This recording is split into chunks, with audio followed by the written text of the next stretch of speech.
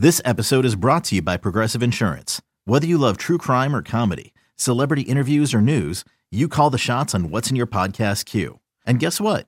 Now you can call them on your auto insurance too with the Name Your Price tool from Progressive. It works just the way it sounds. You tell Progressive how much you want to pay for car insurance, and they'll show you coverage options that fit your budget. Get your quote today at Progressive.com to join the over 28 million drivers who trust Progressive. Progressive Casualty Insurance Company and Affiliates. Price and coverage match limited by state law.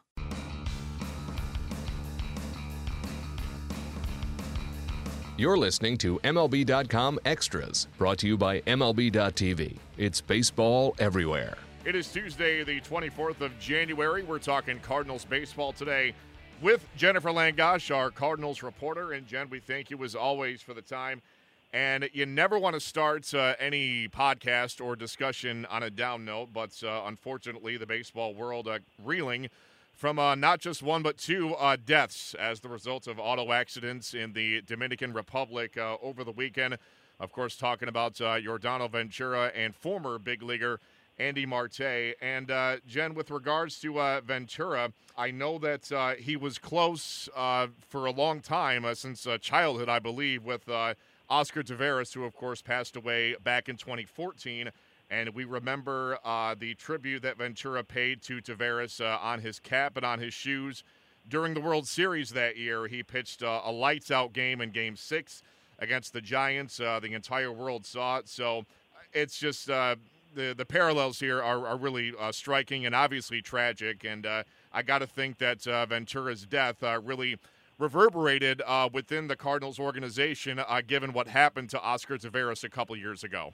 Yeah, I mean, unfortunately, the Cardinals do know this all too well. I mean, not just Oscar Taveras' death in 2014, but this is an organization that since 2002 has lost three players, two of those being in car accidents, both Josh Hancock and Oscar Taveras. And you're right, that image of Yordano Ventura pitching in the World Series, and that was the first thing I thought of when I saw the news on Sunday about what had happened to him in the Dominican. And I mean, the kid pitching the game of his life under those circumstances, trying to channel his grief into excellence. It was a very poignant moment to see him that night. And as you mentioned, just the tragic symmetry now that we see here. And you look at Oscar's death and Jose Fernandez's death a couple months ago, and now the loss of Yordano Ventura and Andy Marte. And baseball has lost some very exciting young talent there. And I know the Cardinals, in many ways are still reeling from the tragedy. Not, certainly there were effects on the baseball side, and I think those are going to be felt for a long time. But on the personal side,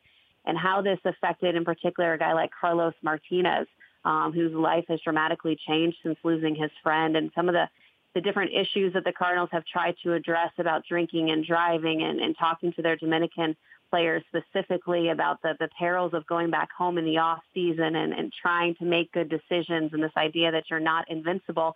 I think these are issues, that certainly have been addressed within the Cardinals organization, and now I would expect are probably going to be addressed on a more broader scope within Major League Baseball, again, in light of a couple of these tragedies happening in recent years. Yeah, it's awful. It's just to wake up to that sort of news, for the second time in a span of a couple of months. You brought up Jose Fernandez. The circumstance is different, but again, a young Dominican pitcher with a world of talent taken from us way too soon. And you mentioned that, the Cardinals, and I would think other teams are going to follow their lead and tell their young Dominican players, and this is something I wasn't aware of until some details came out about Ventura's death, is that I understand now that driving conditions in general in the Dominican are just deplorable. And is that something that you think other teams are going to address with their players? Like you said, no matter how young and talented and wealthy you may be,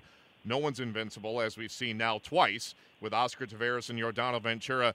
Do you feel that whereas maybe Taveras' death was seen as an isolated incident, now with what happened to Ventura, could this be something of a wake-up call for teams and for younger players? You sure hope so. I mean, you hate that it has to come to tragedy to kind of shake some of these players to the core, but you do hope that there is some good that can come of this. I'll never forget one of the things General Manager John Mozeliak of the Cardinals said shortly after the Taveras tragedy was this idea that cars that are built, for the U.S., very nice, fancy sports cars that a lot of these players purchase upon making it to the majors and getting their big payday, a lot of them bring those back to the Dominican where the roads just can't handle those kinds of vehicles. I mean, you're talking about roads that are littered with potholes. You're talking about a system of driving that, essentially has no rules to it. There's motorcycles, there's trucks, and it's kind of a free-for-all for those who have been there know what I'm speaking of on the roads. And then to implement these sports cars, these fast sports cars on these curvy,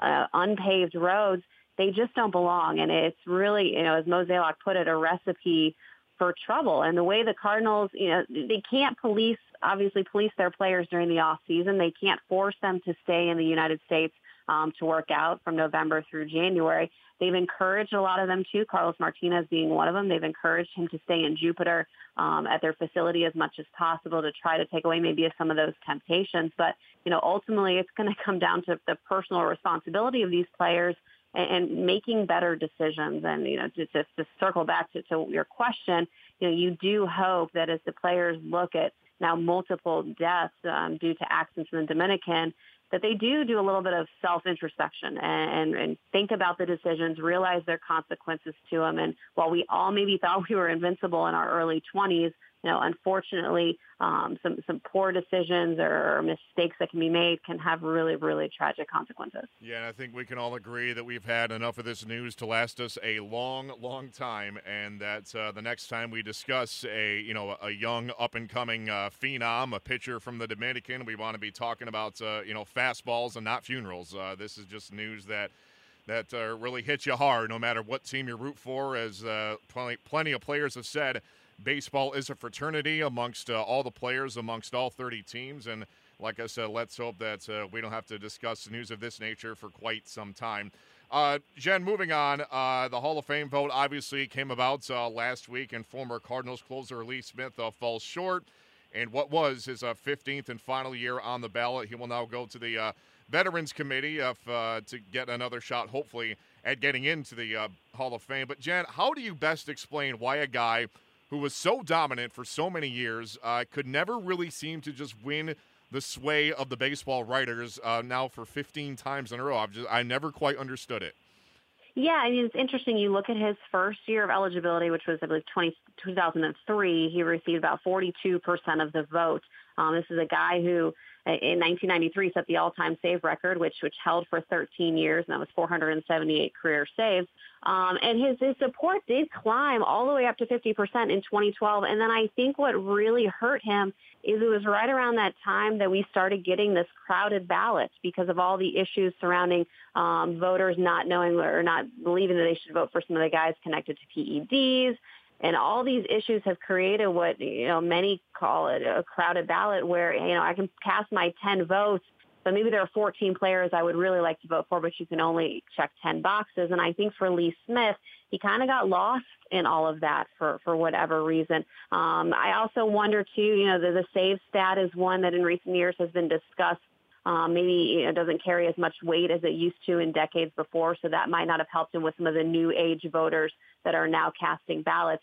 I do think, though, that now that his candidacy will pass to the Veterans Committee, I would expect him to get a very, very good look there and potentially eventually be named to the Hall of Fame. But certainly disappointing that, again, after kind of reaching that 50% threshold a few years ago, the support really dropped off in these last couple years. And as you mentioned, now he falls off the ballot. Yeah, it's a shame. I mean, guys like, Goose Gossage and Raleigh Fingers, they have the numbers that are, as good. Maybe Lee Smith's are even a little bit better than those guys, and both of them are in the Hall of Fame. So maybe Lee Smith's day is going to come one of these years. Unfortunately, 2017 was not the year for him, but the numbers certainly bear consideration for years down the road.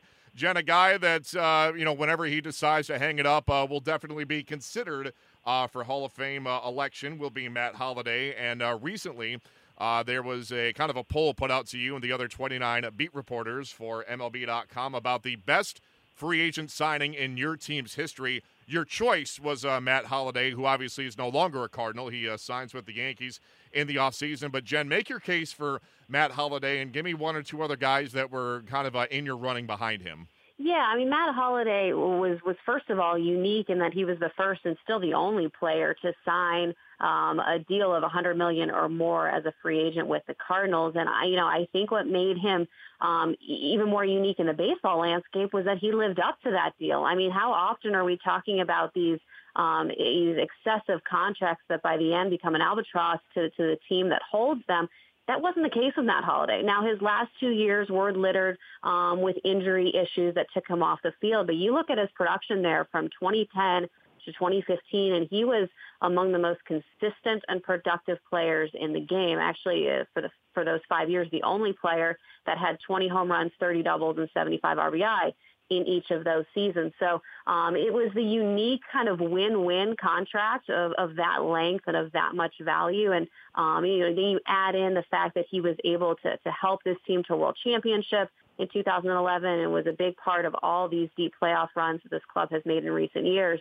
He was a linchpin in that 3-hole once Albert Pujols left for Anaheim. So kind of an easy choice there. I will say, though, that the other obvious choice would have been Chris Carpenter, and he probably would have gotten my nod had the rules of our survey not stipulated that it had to be a free agent who signed a multi-year deal. And if you remember, Chris Carpenter came over to the Cardinals initially on a 1-year deal worth only $300,000. You think about how good that paid off, and then from there signed some extensions to stay. So he didn't qualify for this particular poll, but as you look at what Chris Carpenter did, leading this team to both the 2006-2011 championships, winning a Cy Young Award, finishing top 3 in the voting 2 other times, I think you can make a strong argument that he, too, was a great find for the Cardinals in the free agent market. And kind of wrapping up my honorable mentions there, Jason Isringhausen, the all-time franchise saves leader, made my list as somebody to consider. Bob Tewksbury was on that list. And Mike Matheny, a 4-time Gold Glove catcher, now manager, was also a free agent signing for the Cardinals back in the day. Yeah, hard to go wrong with any of those names. And while, Holliday gets the nod, given the parameters of the voting that you had to adhere to, I think we can agree that the best bargain, clearly, was Chris Carpenter, as you mentioned, $300K. All he gave you for that was, a 2006 title, and then one again in 2011. He'd been signed to an extension by that point, obviously, but at first, to get a guy on the cheap for what he gave you, quite a bargain indeed. So, Jen Langosh, great stuff as always. We'll do it again at this time next week for sure. In the meantime, it's Matt Waymeyer signing off for MLB.com Extras, St. Louis Cardinals. MLB.tv Premium, the #1 live streaming sports service, is celebrating 13 years. Watch every out-of-market regular season game live or on demand in true HD. Real-time highlights, live look-ins, pitch tracking widget, and more. MLB.tv Premium includes a free At-Bat 15 subscription. Watch live baseball on over 400 mobile and connected devices. Watch at home, in the office, or on the go every night on every device.